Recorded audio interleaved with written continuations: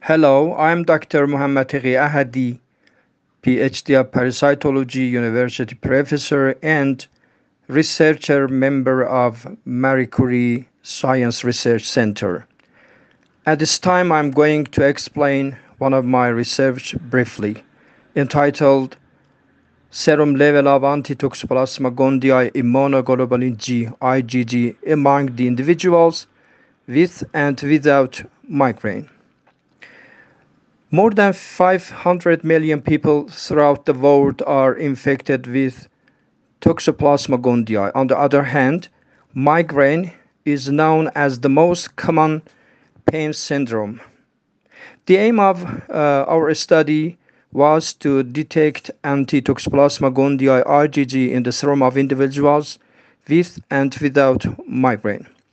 In this study, in this descriptive analytical study, 50 persons with history and symptoms of migraine as case group and 50 other individuals without migraine as control group were selected randomly.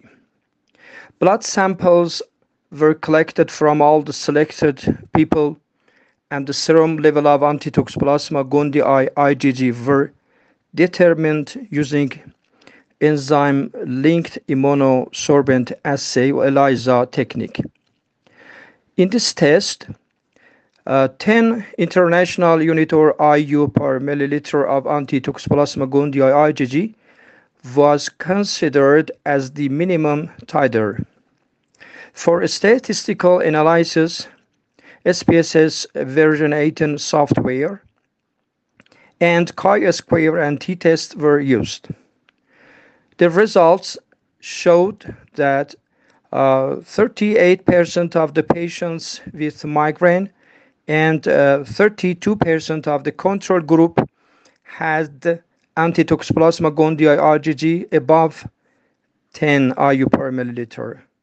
The mean amount of anti-Toxoplasma gondii IgG in the serums of the case group was 173 IU per milliliter, while it was only 68 IU per milliliter in the control group.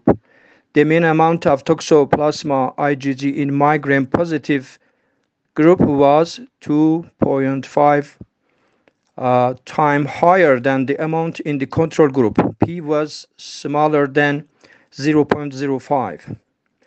And according to the results of this study, we concluded that the serum level of anti-Toxoplasma gondii IgG in migraine-positive person was significantly higher than the migraine-negative individuals. Therefore, we recommend that the patients disordered with migraine be tested for chronic toxoplasmosis. Thank you.